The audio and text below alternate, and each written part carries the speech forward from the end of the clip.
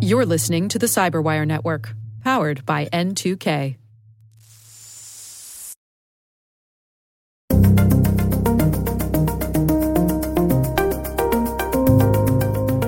But I think that the underlying requirement of being able to leverage these highly ubiquitous, highly trusted credentials in order to interact both online and off is going to continue to be a need today and going forward.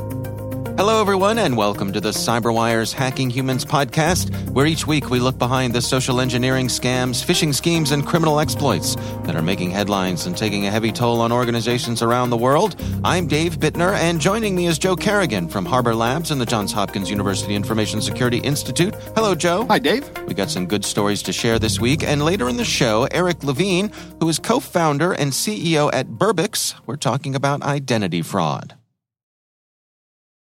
All right, Joe, before we jump into our stories this week, we've got a little bit of follow-up here. What do we have? Right. This is actually something that was sent in from Chris. It was routed to me as a Catch of the Day candidate, but I don't think it makes for good mocking. So, okay. But I do think it's an interesting scam, and I wanted to talk about it because I haven't seen it in exactly this form. Chris writes, "Dear Dave and Joe, I just got a wonderful text message from the least suspicious name of all time," which he's being sarcastic, okay. If you can't tell. Yeah. When I tried to text back a rather mean response just to see what would happen, I got back a daemon from a different number.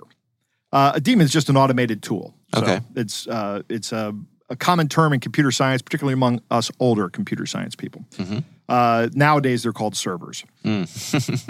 My favorite part of all this is the missing closed parentheses on the first text. Hope you are all doing well. And let me read to you what these look like, or just describe them to you, because they're kind of weird. He has a text that came in that says, from an 866 number, it says card locked with an alert ID after the end of it. And I don't even know what this means. It's obviously designed to scare you. Mm-hmm. And it is coming from mobile-Wells Fargo with a 0. Unusual activity. It looks like an email address at calert.com, which is, I don't know if that's a legitimate website or not. I haven't done any research on this, but it's coming in from this text. He texts back his mean response, and he gets a response from Mailer Daemon that just reads, "Undelivered mail sent to the sender. This mail was sent at host." So in other words, he tried to respond to this email and it was already shut down, it looks like. Oh, okay. Or this text message. Mm-hmm. So it looks like it was a scam that had started and then just got shut down pretty quickly. Things move quickly in the world of scammers. They do. But I thought this was interesting that what happened here is somebody just sent him a text message that was designed to scare him into some action. Mm-hmm. There may have been a plan for a follow-up call or something like that. "Hey, this is Wells Fargo. Did you notice that your card's been locked?" It's not Wells Fargo on the other end. This text wasn't sent from Wells Fargo. This is not how this works. Yeah. Okay. So thank you for sending that in, Chris. I really appreciate it. Yeah, interesting. All right, well, let's jump into our stories here this week. Joe, why don't you start things off for us? Dave, my story comes from Shannon Flynn over at tdwi.org. And the story is called "Social Engineering Attacks Preparing for What's Coming in 2023. Mm-hmm. So this is... Shannon is doing some Nostradamus-like stuff here. And I will tell you, this is a pretty easy thing to do, but there are 5 things on this list. They are kind of like predictions of what we're going to see in 2023. And the first one is something we've already seen a lot of, and that's doppelganger websites. It's essentially a clone of a website. So you and I have said many times on this show, but for our newer listeners, the way the web works, everything you need to see the web page has to be presented to you in text. Mm-hmm. So when you download something from a website, or when you host a website, rather, you have to provide everything to everybody that wants to see the website.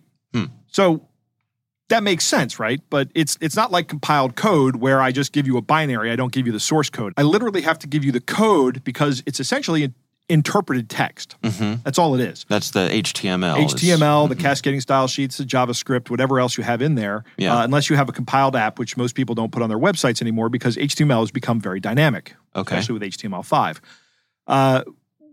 What this means is, as a bad guy, I can just go out and pull down all the resources from somebody and then put them up on my web server, and with very little effort, I can have that site a copy of that site hosted on my server. And it looks like the real thing. And it looks exactly like the real thing. And these things have been out there for years. These are, they're always getting better. That's really the issue, is that they're just getting better and better. There are some ways that you can detect against this, but I don't know that, theoretical ways.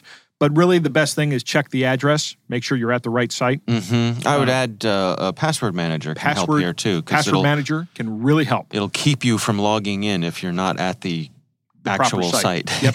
Right. That really works with your password managers that are integrated directly with your web browser. Yeah. So I recommend those, and some of those you pay for, and that's fine. I think paying a couple bucks a month for a password manager, it comes up to like less than $40 a year. And I think it's well worth it. Sure. Number 2, and this one is absolutely horrifying to me. Shannon lists abuse of law enforcement privileges. Now, when I first read that, I'm like, well, we see that all the time. That's nothing new, right? But she's not talking about police officers abusing their law enforcement privileges. She's talking about business email compromise in a law enforcement setting. And getting into the sensitive information that they have access to. So if I'm a bad guy and I really want to get people's attention, if I can compromise their business email or their law enforcement email address, I can really get a bunch of stuff. There's things in here. In March of 2022, Apple, Meta, and Discord announced they had fallen victim to a cybersecurity scheme that led to users' data being leaked to hackers who abused something known as emergency data request. Oh, right. EDR. Right. So these guys impersonated law enforcement and got an EDR and just got a data dump from Apple, Meta, and Discord. So people they were pretending to be law enforcement in order to get information from some of the big providers. Yep. That's one of the problems with these emergency data requests. They can be abused. Right. It's also one of the systemic problems and the constant push and pull we hear from law enforcement and from cryptographers. Right. Law enforcement says we need a backdoor to get into the device when it's locked because we have urgent needs that need to let us in. We need to get in for public safety, right? For public safety. Here we see another example of why that's a bad idea. And Matt Green at Hopkins has co-authored a white paper called Keys Under Doormats. If you Google that, it's actually a group of people. They make a very good argument about why that's a bad idea. And this, again, is an abuse of a law enforcement tool by malicious actors. Right. Number 3, and we've seen a lot of this already, but social media, social engineering attacks. Social. I can think of no better place for a social engineering attack than something called social media. Right? Right. This is already on the rise. This is really something that's already happened, I think. We're seeing this all over the place. In fact, our catch of the day today comes from WhatsApp. So it's a good one. So you're gonna like it. But there's a couple of issues with social media. The first one is the amount of information that's available about you on social media. When you're talking about companies getting breached, I've said this before that LinkedIn is a great resource for open source intelligence gathering. Tells you everybody that works there, tells you everybody you work with, tells you who you should impersonate. If you want to scare this guy, tells you who his boss is. It's maybe your boss has written you a recommendation and that's on there. You can divine that stuff from a lot of different places, but LinkedIn is very helpful. Facebook is no different. If you put too much information out on your Facebook page and it's all public, then anybody can see it and they can scam you and impersonate somebody else. Right. In this article here that you've shared, they're also pointing out that there are people who imitate influencers. They pretend to be the famous social media influencers to try to trick you into doing things. Yes. Interesting. Yes. Maybe that's where the Tide Pod challenge and whatever other stupid challenge I just saw recently was. Number 4 here is reputation ransomware. This is like an attack on the reputation of a company if you don't pay me a ransom. This is also kind of new, but not really, because there have been like DDoS ransom attacks before. Pay us a ransom or we'll DDoS your servers. Right. There's things that help with that now. Companies like Cloudflare and other distributed network services that prevent distributed denial of service attacks. There's ways to defend against this distributed reputation ransomware.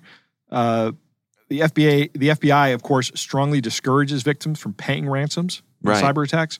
But I would also encourage that, because if you pay the ransom to these guys one time, they're just going to threaten to do it again, or they're going to sell your information and somebody else will threaten to do it again. Yeah.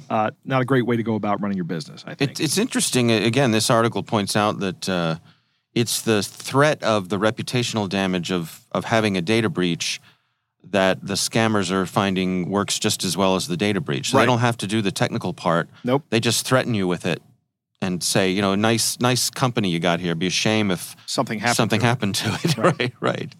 Get a forensic investigation immediately if someone tells you've been breached. And finally, Dave, your favorite, deep fake attacks. Shannon is saying this is the year of deep fake attacks. I'm not convinced of that, that this is the year of deep fake attacks. What do you think, Dave?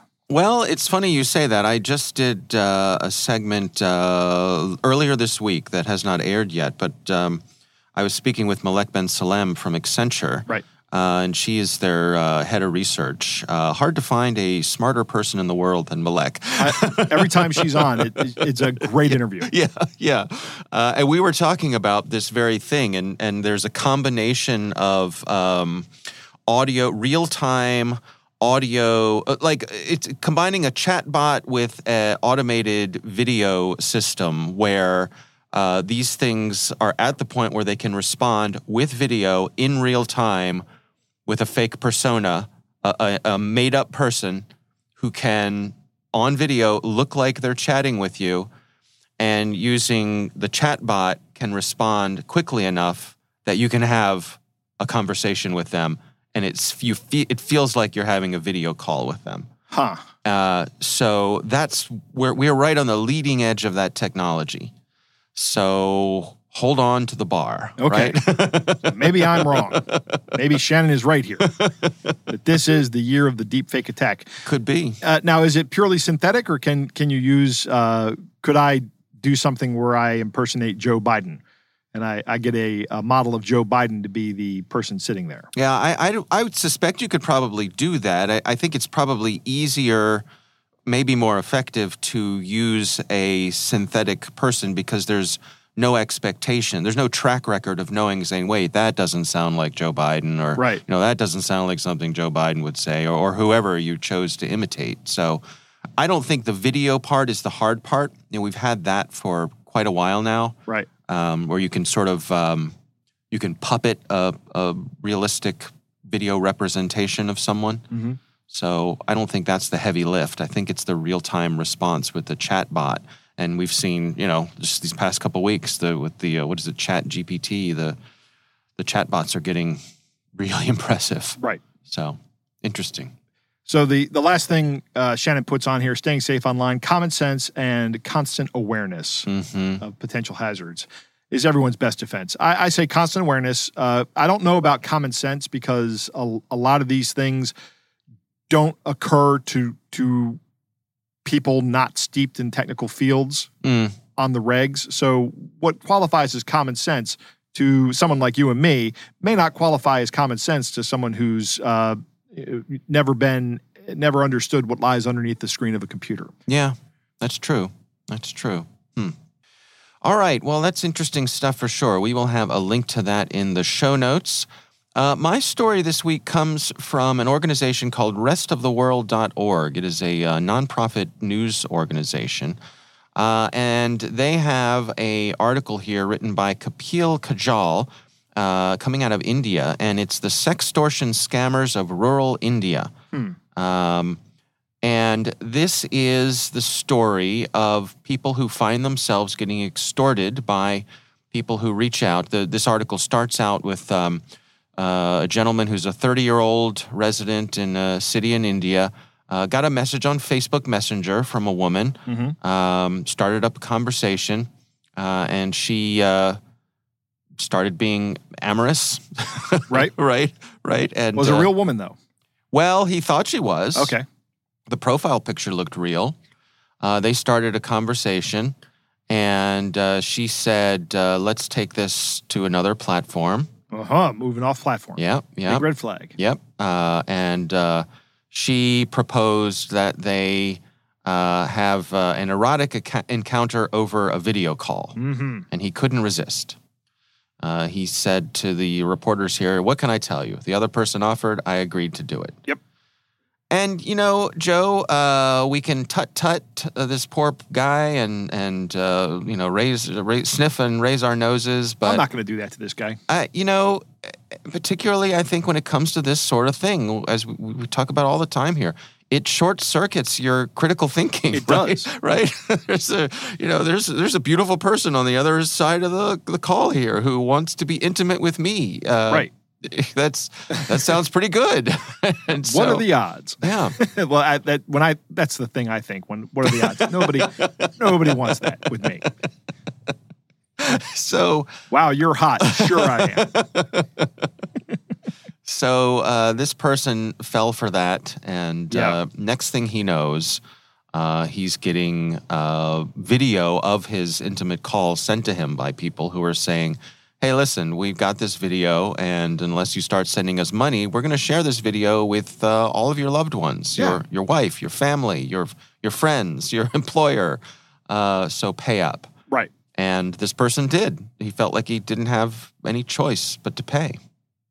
Now, we've talked about sextortion scams here before, Yes, we have. So nothing particularly interesting or unusual about what's described here. What I found particularly interesting about this article and why I thought it was worth sharing is they actually speak with someone who is doing the sextortion. Really? They got in touch with, they found someone, and it is people in rural villages. The person they talked to here was a former truck driver. And he said he was introduced to this sort of scamming by his relatives about 4 years ago. He said he was surprised to see that his relatives had abandoned their work in the transport business as truck drivers, and they were doing quite well for themselves. Right. They suddenly had a big house and they had cars, and these were folks who previously had a solid living, but weren't living high on the hog or anything like that. He asked about their sudden rise in wealth, and they taught him all about how to do this sextortion type of thing. Okay. So he goes through the process here. He says first they create a Facebook account with fake details and photos of a beautiful woman that they've downloaded from the internet or taken from someone else's Facebook profile. He says then they go on an outreach spree, sending friend requests to anyone they think could give them money. And as soon as the message is accepted, they try to get the target engaged before shifting to WhatsApp.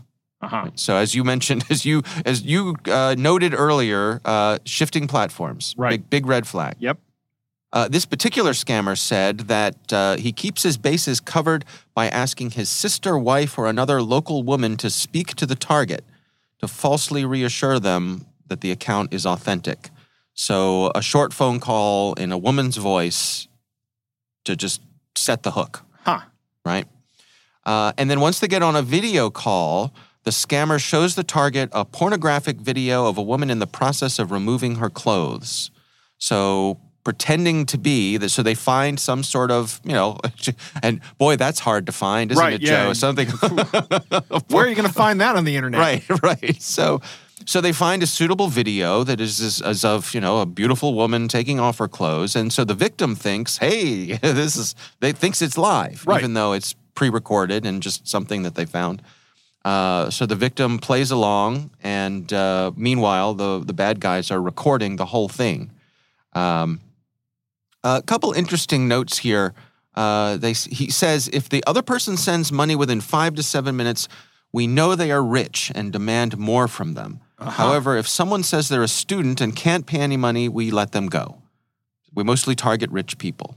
Now, okay, so that's a good way to get off the hook. I'm a student and I can't pay any money. know your customer right. too. Know your scammer. That's it. Yeah, I mean, I guess it's a funny little bit of honor among the. I mean, I doubt that. It's a low bar. Yeah, I think that maybe they hold on to that for a little while. Yeah. And they use an online payment service, and they get their money. Mm-hmm. This article also touches on law enforcement, which in these small villages in India is hard to make work. People live, they have small rural homes. They say the villages themselves, they have video surveillance at the entrances to the videos. And if they see law enforcement coming into the village, the men all run into the woods and they let the women handle the law enforcement people, basically by mobbing them and beating the crap out of them. What? Yes. I shouldn't laugh, but that's bananas. What happened? So wait, the cops show up. The men flee. Men flee to and the women take up arms, like with sticks and stuff. Who knows? But I think it's just a matter of there's so many people, yelling. It's a mob, and so you get. Let's imagine a single police car coming into a village. And they're just overwhelmed. And they're not out to use deadly force against some scammers. But the scammers are perfectly willing to beat up police officers, right, to protect their business model. Right, and let the police officers know perhaps they should go somewhere else and leave them alone, or come back with more police officers. Well, could be a lot more police officers. It seems like that's not what's happening here. Right. The cops go. It's probably not a big priority for law enforcement in India. They probably have other things they need to worry about. Right, and who knows what the ability, how big the police forces are in these small villages. Yeah, I don't know. I have no idea. Yeah. I know that if you go to a rural part of America, you go to West Virginia, and you look at the number of state police officers they have, it is shockingly low. Yeah. This article points out that the conviction rate in sextortion cases is 1%. 1%. So they say there's an absence of proper cybersecurity laws and a lack of training for police. They say it's a golden age for cyber fraudsters in India. Yeah. And of course, the victims here are reticent to file a case. Sure. Especially... It's embarrassing. It's embarrassing, but also and they don't want their family to find out. So they're afraid that if they file a case, just doing that people will find out what they did. Right. And they don't want that to happen. Yep. So the bad guys get away with it. Right. So we'll have a link to this article in the show notes. It's very interesting that there's more details in this one on the scam side of it than I've seen in a lot of other articles. So I think it's worth a read. So we'll include that in the show notes. We would love to hear from you. If there's something you would like us to discuss on the show, you can email us. It's hackinghumans@thecyberwire.com. All right, Joe, it is time to move on to our catch of the day.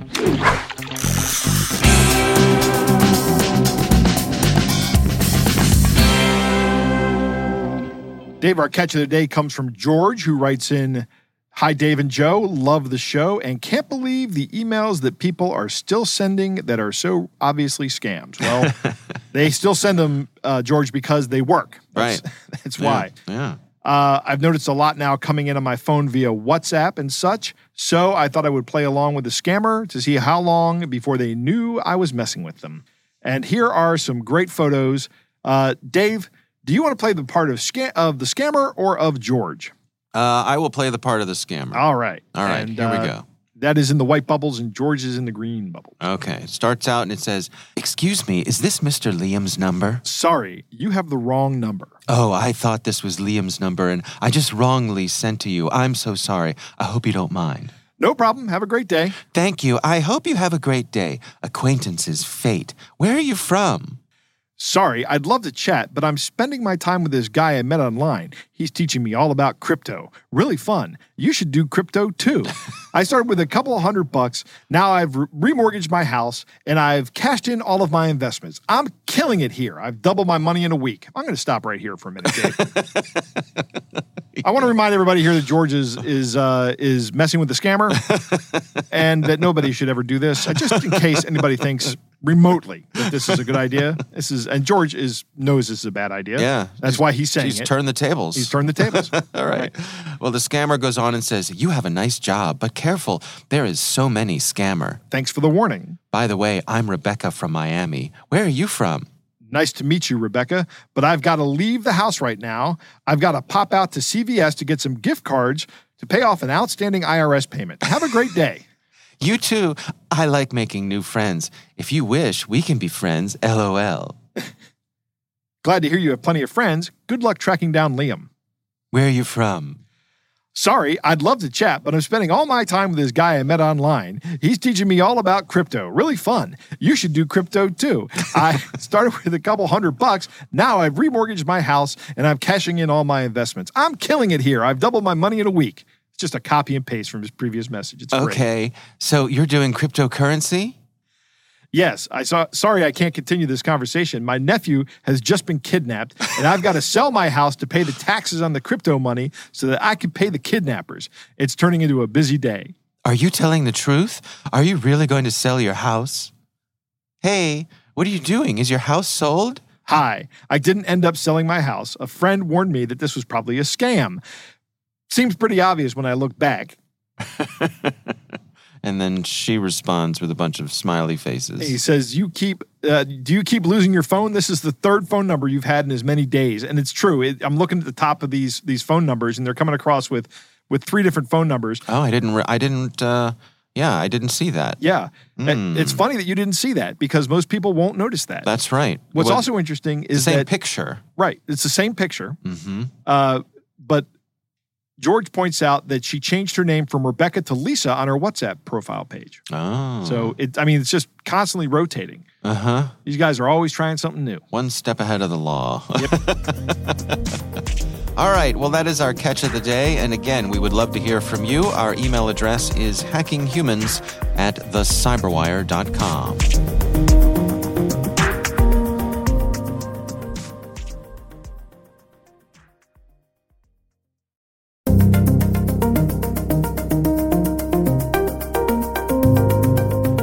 Joe, I recently had the pleasure of speaking with Eric Levine. He is co-founder and CEO at a company called Burbix, and our conversation centers on identity fraud. Here's my conversation with Eric Levine. We're in kind of an interesting inflection point as a society when it comes to identity fraud and fraud in general. Obviously, the digital transformation has been a process that's been ongoing for the past several decades. But over the last 2 years with COVID, we've seen the extreme proliferation of platforms making more and more services available online, which has opened the door for a lot of potential fraudsters to come in and take advantage of the systems. And so that combined with the state of the world as it relates to data leakages, like the Equifax breach that happened several years ago, the amount of personal data that's available out there is enormous. And so it's a pretty large ongoing battle to try to manage the fraud situation as time goes on, and people are having to turn to newer and more advanced methods to detect and deter that fraud population. You know, I'm reminded of that classic, I think it's a New Yorker cartoon that says, on the internet, nobody knows you're a dog. And I wonder, about where the reality of that these days. I mean, obviously anybody can log on to an online platform. You can say you are whoever you are. But in this era of people being able to get so much information about you, is that sort of anonymity or deception really possible these days? It absolutely is. I would say that by and large, while there are many new tools that have become available to help address that question, that very question, the are you who you say you are, knowing that the person that you're interacting with is not in fact a dog. There are a lot of new tools that are available for actually addressing that. But by and large, it's still up to each individual platform to make a decision about what tools they are going to use in order to protect the people in their communities, on their platforms, opening bank accounts, whatever the case may be. And so while there are tools that can quite confidently tell you that someone is who they say they are, those are not, I would say, deployed at the scale that they would need to really fully once and for all answer that question. Fun fact, I think that comic that on the internet, no one knows you're a dog. I believe that's actually over 30 years old at this point, or is close to 30 years old. Wow. And it's still very much the case. Yeah. Well, can you walk us through a little bit of the history here in terms of the various things that people needed to be able to log on to, where identity mattered, and then, how we got to where we are today, and what is the state of the art? When the internet was first getting started, you had your bulletin boards, you had basically the ability to exchange documents through this hypertext markup language. The need to know someone's identity was pretty limited. And so the tools that were available were pretty limited also, right? The actual ability to embed something like identity verification directly into the actual protocols that are being used to communicate across channels like the internet are pretty basic, right? You have password authentication, but even that is like not widely used because most websites will opt to handle that on their own using their own systems and tools rather than leveraging the actual protocols underlying those. But the internet today is a very different internet than the one that we had 30 years ago, right? In 1992, the needs of any given platform to know that the person who is interacting with them was quite low. But in this day and age, with more tools like being able to open bank accounts, like being able to arrange a date, like being able to go to someone's house to pick up a couch that you found on Craigslist, right? There's all these different situations where all of a sudden you're a lot more vulnerable, right? Whether you're a business or an individual to the potential bad actors who we know are on the internet. And so the state of the art has evolved, right? When you were opening bank accounts or doing any sort of identity verification, say in the late 2000s, early 2010s, you would see a lot of these knowledge-based authentication, right? They would ask you questions like, what was the make of the car that you bought in 2005? And the thought process there was that this is information that's coming out of your credit file that only you could know. But as we know, with the credit leaks that have happened, all of that information is much more widely available. And so the strength of those types of protections have weakened considerably. And so that's where, not to self-promote too much here, but one of the areas that I was quite involved with was the trust and safety efforts at Airbnb. I led the engineering trust and safety team for a number of years, where we were tasked with stopping all bad things from happening on the Airbnb platform. That's a small task, right? Yes. but I think it's a really interesting point in that, I mean, we're talking about strangers showing up to another person's property, potentially, their home that they're renting out. And so there are serious security concerns here. Absolutely. And frankly, I think Airbnb was on the bleeding edge of implementing a lot of the protections in order to keep the user base safe. Now, obviously, no system is perfect, and I'm not going to sit here and pretend that it is. But what we found was that most fraudulent behavior, whether that is like personal safety fraud or even financial fraud, ultimately comes down to typically people are misrepresenting their identity when they're interacting online, right? Because nobody wants to have to face consequences for doing something fraudulent. And so they are going to misrepresent themselves. And so we did quite a lot of experimentation as it related to sort of identity management. And one tool that we found was quite useful was doing actual government-issued photo ID checks. And so we found that this is a commonly accepted, ubiquitous token that almost everyone has, that they can carry around with them, that most people trust to say that this is in fact Dave Bittner, right? That people trust that. And so being able to take that trust, that common ubiquity of that particular token, and use that as a way to prove your identity, even in online contexts, felt like the right natural next step. You don't think twice when you go to a corner store, buy a bottle of wine, they ask to see your ID, you hand it over to them and they're satisfied and you can move on, right? And so how can we take that same level of trust and strength and move it into a digital setting? And there are a lot of companies that have been doing this for quite some time, but we found that there was a gap when it came to the user experience that was provided by the existing verification services, just due to the expectations of consumers as it relates to instant gratification and the sort of high quality type of interfaces that people expect in this day and age. Right. Yeah. I mean, people, I particularly like for retailers, I suppose, you don't want to add any friction to those transactions. You don't want to. There's nothing more frustrating than hitting roadblocks when you're just trying to get something done online. That's exactly right. People want to finish their purchase and move on with their lives. Nobody wants to wait around for 3 to 5 minutes to find out whether or not their ID check was successful.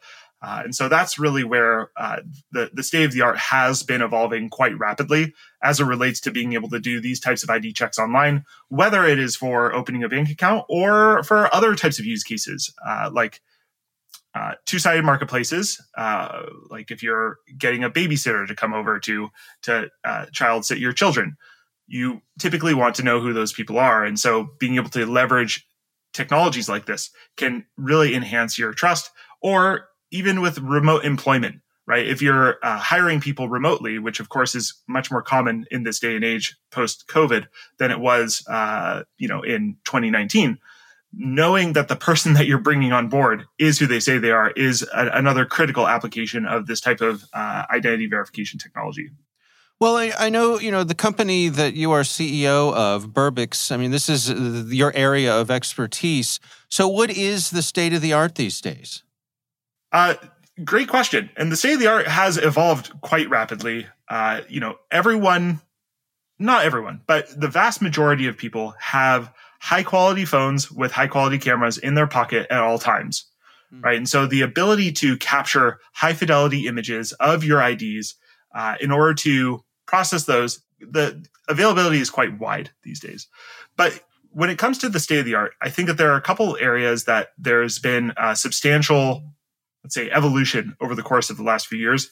Number one is speed, right? When it comes to that instant gratification and the expectations of those consumers to be able to complete their transaction successfully, people don't want to wait around. And so now there are services like Burbix that allow for that sort of instant validation of the IDs that are being uploaded to those systems.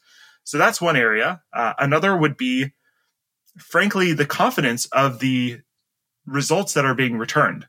It's actually, if you think about it, right? If you're someone who's 19 and you want to go to a bar, you can order a fake ID online and it's going to come to you, and you can take that to a nightclub or a bar and you can give it to the bouncer, and usually it'll work, right? If fake IDs didn't work, then there would be no market for them, but they do work.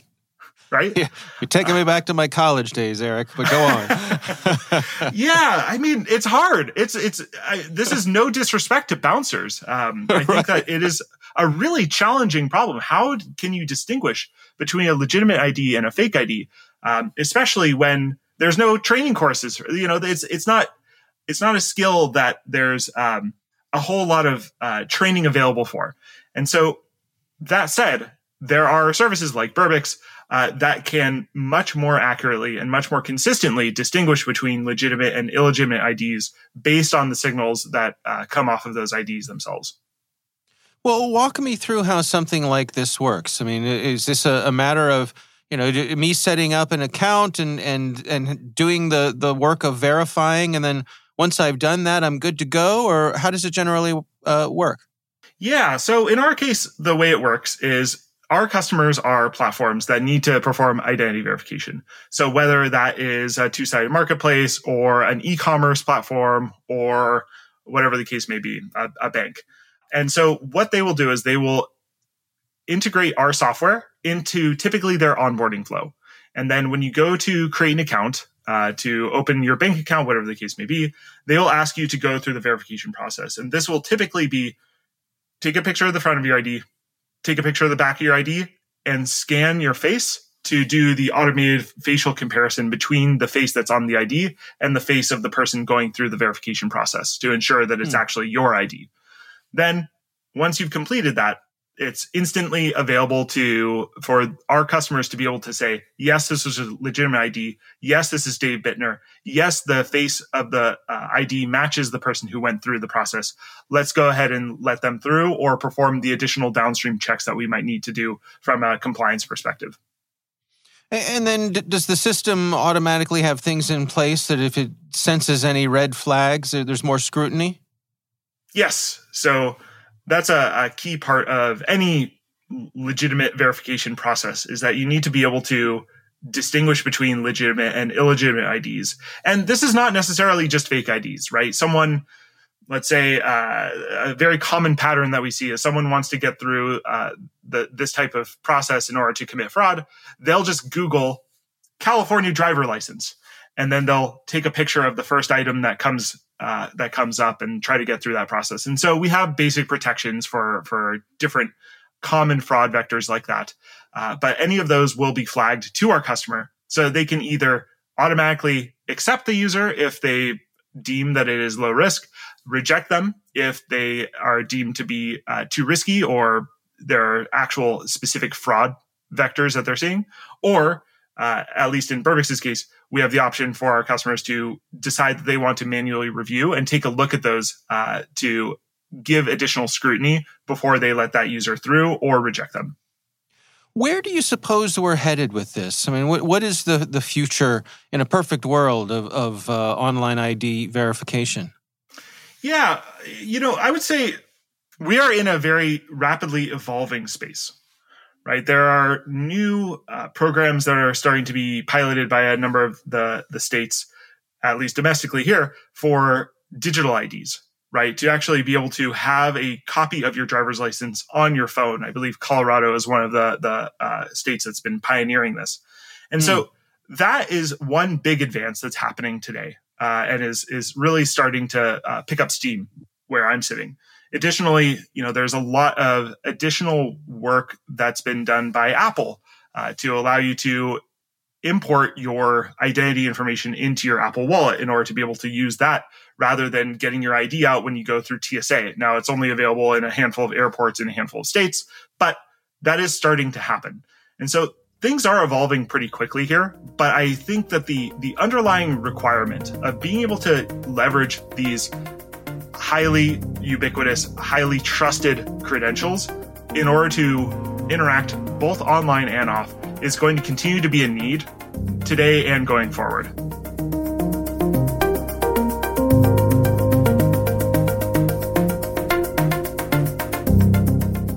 Joe, what do you think?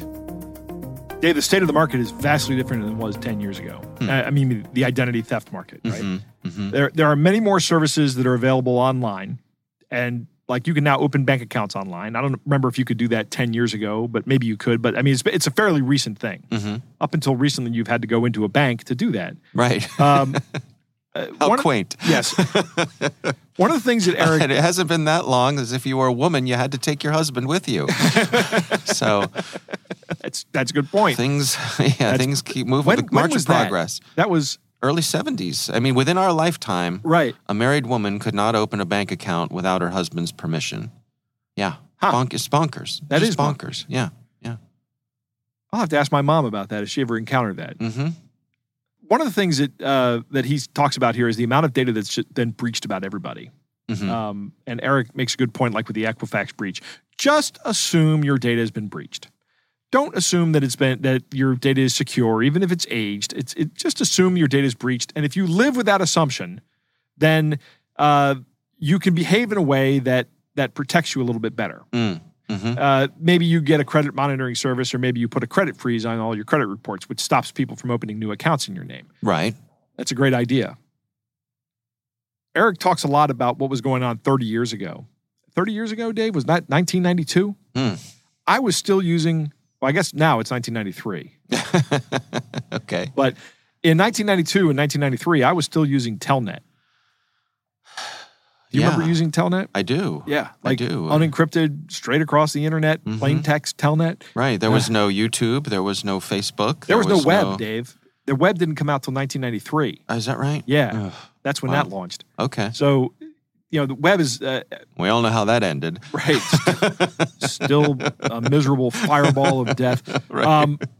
The web, oftentimes people mistake the web for the internet. It's not. The web is just a service that's on the internet. Okay. It's what most users wind up using when they're on the internet. Yeah. But there are tons of other things you can do on the internet that don't necessarily use the web. In fact, everything that runs behind the scenes doesn't use the web. Some of it does, but a lot of it doesn't. Yeah. And we used to this was the nerdy way we used to bop around the internet. Right, that's right. We used to go to things like IRC channels or bulletin board services that were connected. And the point is, you didn't really need to identify yourself. If you had a cool handle, right? Yeah. Like you wanted to, here's a book I read recently. I'm going to take the name of this vampire from this book. Right. I don't know anybody that did that. I'm Ziggy Stardust. Right. 83 or whatever. Or, yeah, you probably didn't even need 83 because there were so few users. Yeah, it's true. It's true. You were just out there. Yeah. But the need to identify yourself didn't exist. There were services that were happy to let you use them anonymously. Well, and that was a feature, not a bug, back then. Yeah. And I mean, to me, I think cybersecurity, InfoSec, is one of the few places where there's a handful of old timers who are still going by their old handles. Yeah. Right? That's probably correct. Yeah, they are. Yeah. Yeah. Eric talks about knowledge-based authentication, and that is of very little use because all that information is available to you at any point in time.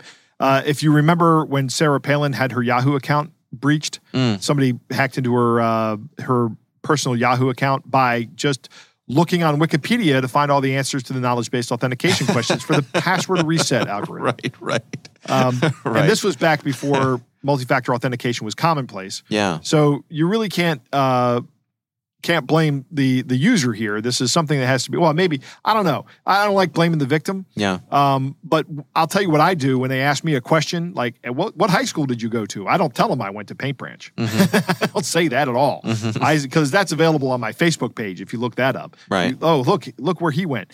I tell them I went to like, I just pull something out of my head. Like what just popped in my head now was like Goofy Goober University or something like that. Right. From SpongeBob. I just pull something completely unrelated out of my head. Yeah. And put that down, and I make a note of that in my password manager. Yeah.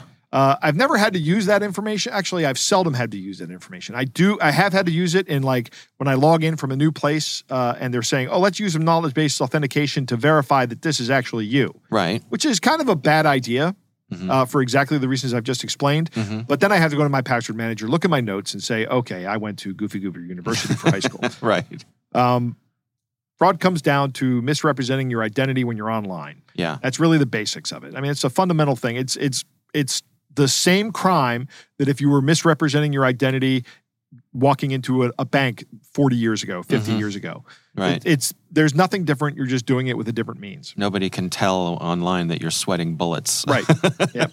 As you said in the video or in the interview, nobody knows that you're a dog. Right.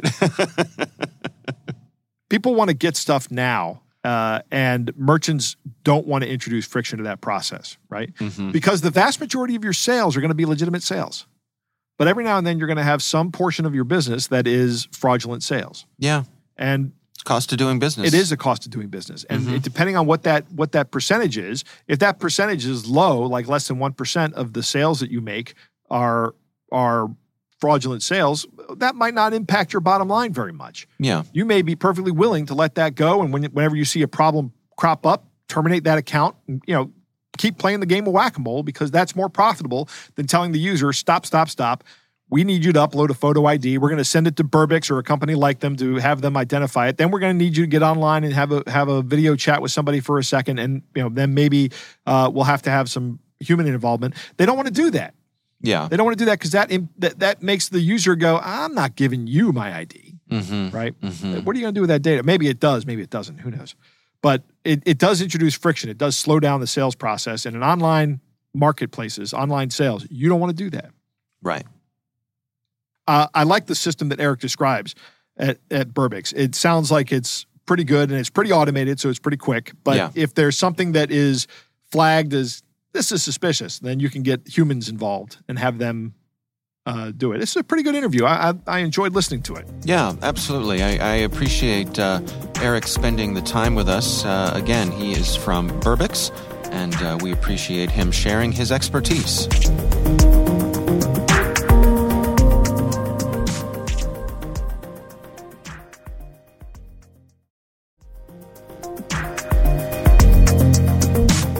That is our show. We want to thank all of you for listening. We want to thank Harbor Labs and the Johns Hopkins University Information Security Institute for their participation. You can learn more at harborlabs.com and isi.jhu.edu. The Hacking Humans podcast is proudly produced in Maryland at the startup studios of Data Tribe, where they're co-building the next generation of cybersecurity teams and technologies. Our senior producer is Jennifer Iben. Our executive editor is Peter Kilpie. I'm Dave Bittner. And I'm Joe Kerrigan. Thanks for listening.